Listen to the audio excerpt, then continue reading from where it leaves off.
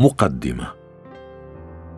في بداية دراستي للمسيحية كنت أهدف إلى تأليف كتاب يهزأ بها ويسخر منها، وكنت أعتقد أنني سأتعامل إما مع ايديولوجية لاهوتية أو مع فرضية فلسفية صيغت في تعابير واصطلاحات لاهوتية.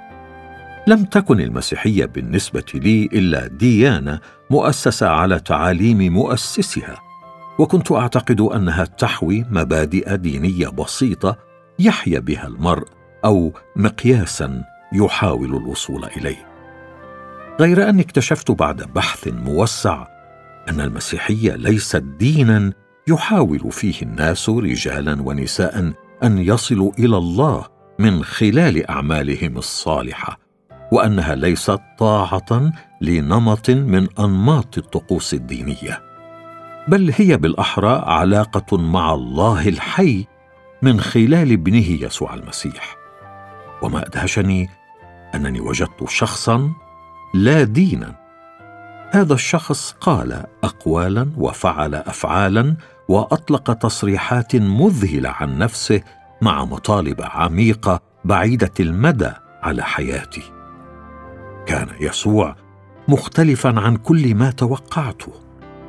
كان القادة الدينيون الآخرون يقدمون تعاليمهم ويضعونها في الواجهة، أما يسوع فقدم نفسه.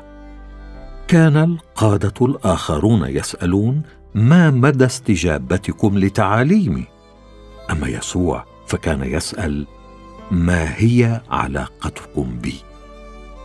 أدى بي صراعي الشخصي إلى مواجهة مع شخص يسوع المسيح، لكن هل كان فعلا كما قال عن نفسه؟ لقد بينت في مؤلفاتي الأخرى برهان يتطلب قرارا ونجار وأعظم وعامل القيامة إلى آخره، بعض البراهين الكتابية والتاريخية التي أقنعتني أن يسوع المسيح هو ابن الله. لقد أحسست منذ كتابتي لهذه المؤلفات أن هناك حاجة لكتاب يركز على ما يقوله يسوع في الكتاب المقدس الذي يؤكد أنه الله الذي صار إنسانا، الله المتجسد. دعوني أعرض لكم مع زميلي بارت النتائج التي توصلنا إليها في دراستنا. جوش ماكدوال.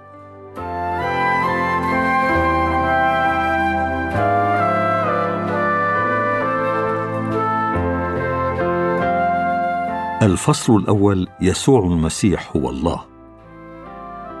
لو طلب أحدهم إلى مجموعة من الخبراء الدينيين الذين ينتمون إلى عقائد أو ديانات مختلفة أن يشتركوا في ندوة عن طبيعة الله وكيفية إعلانه عن ذاته، لحصل على آراء مختلفة تصل في عددها إلى عدد هؤلاء الأشخاص ذاته، وستتناقض الإجابات عن بعض الأسئلة مع إجابات الآخرين.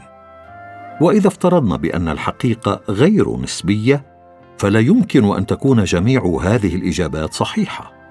فمثلا إذا قال أحدهم بأن الله إله شخصي وقال آخر بأنه غير شخصي، فمن الواضح إذن أن أحدهما مخطئ. فمن يستطيع أن يقول القول الفصل في طبيعة الله؟ لا بد أن يكون هذا الشخص الوحيد هو الله نفسه. وماذا يحدث لو أن أحد هؤلاء الأعضاء المشتركين في الندوة وقف وقال: حتى أزيل كل هذا الارتباك وسوء الفهم حول الله، فإني أعلن لكم بأني أنا الله، أنا هو الطريق والحق والحياة. إن مثل هذا الزعم يدخل بنا إلى دائرة الأمور التي يمكن التحقق منها. فإما أن يكون هذا الشخص مصابا بالذهان أو الاضطراب العقلي ويعاني من جنون العظمة وأوهامها، وإما أن يكون مخادعا يحاول أن يجعل الناس يصدقون أكبر كذبة في التاريخ، وإما أن يكون الله بالفعل. هذا هو تماما ما قاله يسوع عن نفسه. فليس في مقدورنا أن نقول إن يسوع كان مجرد إنسان صالح أو مجرد معلم صالح. فالمعلمون الأخلاقيون الصالحون لا يمتهنون الكذب، سواء كانوا متعمدين أو غير متعمدين ذلك، خصوصا إذا كان الموضوع يتعلق بكونهم الله العلي. وهم لا يضعون أنفسهم كموضوع للإيمان والعبادة، أو يجعلون ألوفا لا تحصى من الناس تموت من أجل إيمانها باسمهم. دعونا نضع هذه الأفكار نصب أعيننا ونحن ندرس بعض الطرق التي يمكننا بواسطتها أن نقرر ما هو حق بالنسبة لله. الله معلن. يؤمن مؤلفا هذا الكتاب بأن الله أعلن عن نفسه بطرق متنوعة، لكن يمكن اختبار كل طريقة منها اختبارا موضوعيا بواسطة أسمى إعلانين له، وهما الكتاب المقدس وشخص يسوع.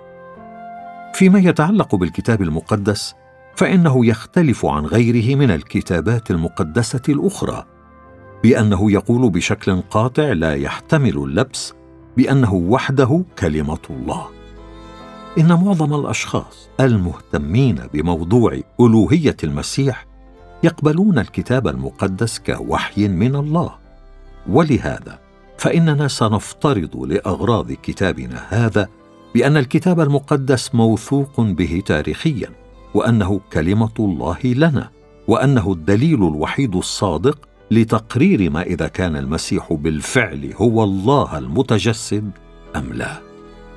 لنكن صريحين حول سبب إحساسنا بأهمية هذه النقطة بالذات.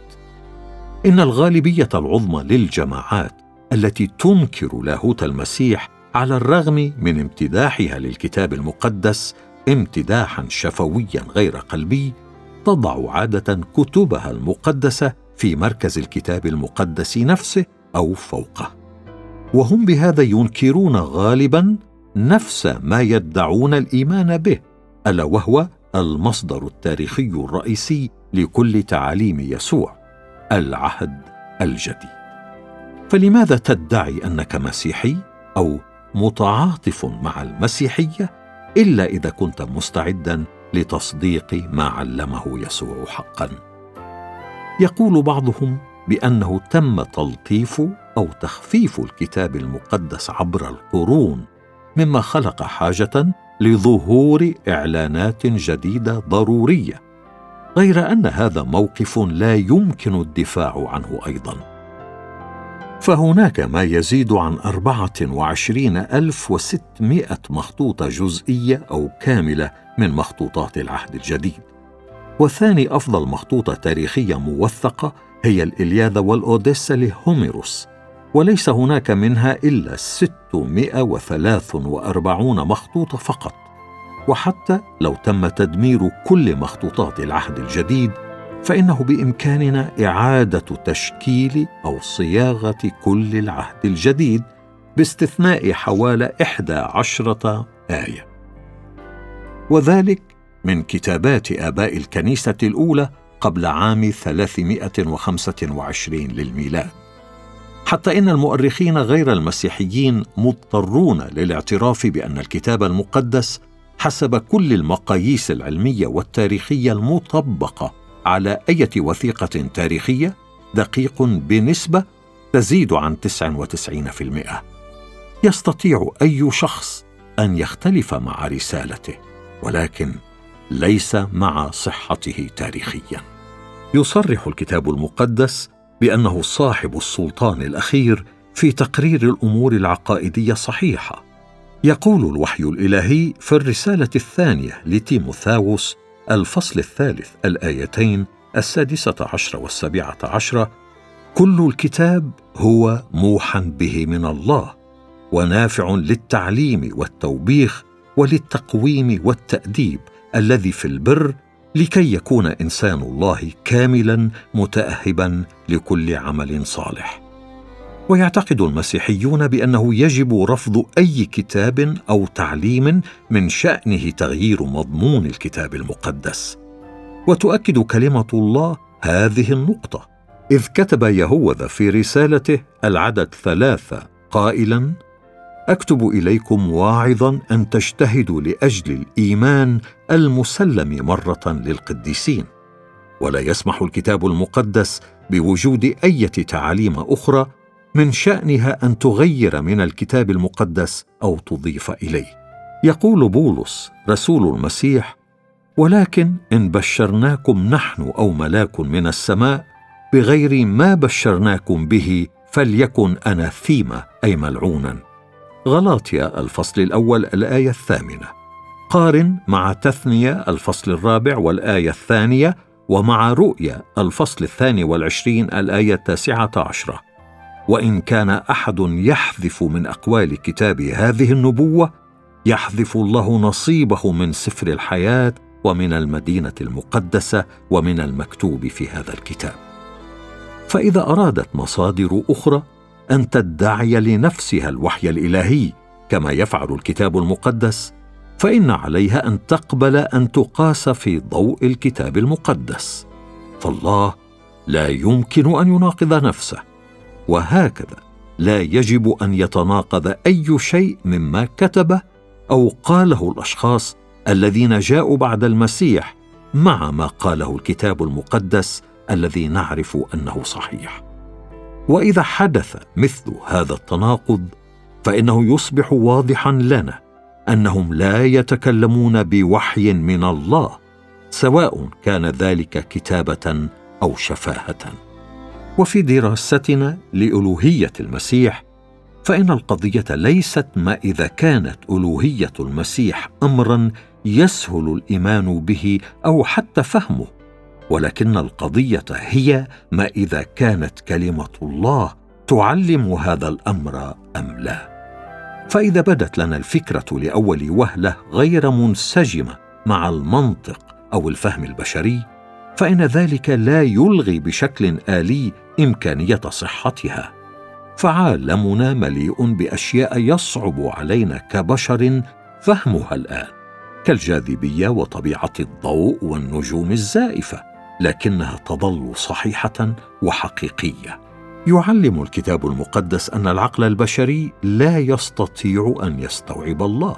أيوب الإصحاح 11 الآية 7، والإصحاح 42 الآية 2 حتى 6، ومزمور 145 الآية 3، أشعيا الإصحاح 40 الآية 13، الإصحاح 55 الآيتان 8 و9. لأن أفكاري ليست أفكاركم ولا طرقكم طرقي، يقول الرب، لأنه كما علت السماوات عن الأرض هكذا علت طرقي عن طرقكم وأفكاري عن أفكاركم. يقول في رومي الإصحاح 11 الآية 33 حتى 36: يا لعمق غنى الله وحكمته وعلمه، ما أبعد أحكامه عن الفحص وطرقه عن الاستقصاء. لأن من عرف فكر الرب، أو من صار له مشيرا، أو من سبق فأعطاه، فيكافأ، لأن منه وبه وله كل الأشياء، له المجد إلى الأبد، آمين. ولهذا يجب أن يسمح لله بأن يقول الكلمة الفصل عن نفسه، سواء استطعنا أن نفهم ما يقوله فهما كاملا أم لا. يقول الكتاب المقدس فيما يتعلق بإعلان الله عن نفسه في شخص يسوع: الله بعدما كلم الآباء بالأنبياء قديما بأنواع وطرق كثيرة، كلمنا في هذه الأيام الأخيرة في ابنه الذي جعله وارثا لكل شيء، الذي به أيضا عمل العالمين، الذي وهو بهاء مجده ورسم جوهره وحامل كل الأشياء بكلمة قدرته. عبرانيين الإصحاح 1 الآية 1 حتى 3.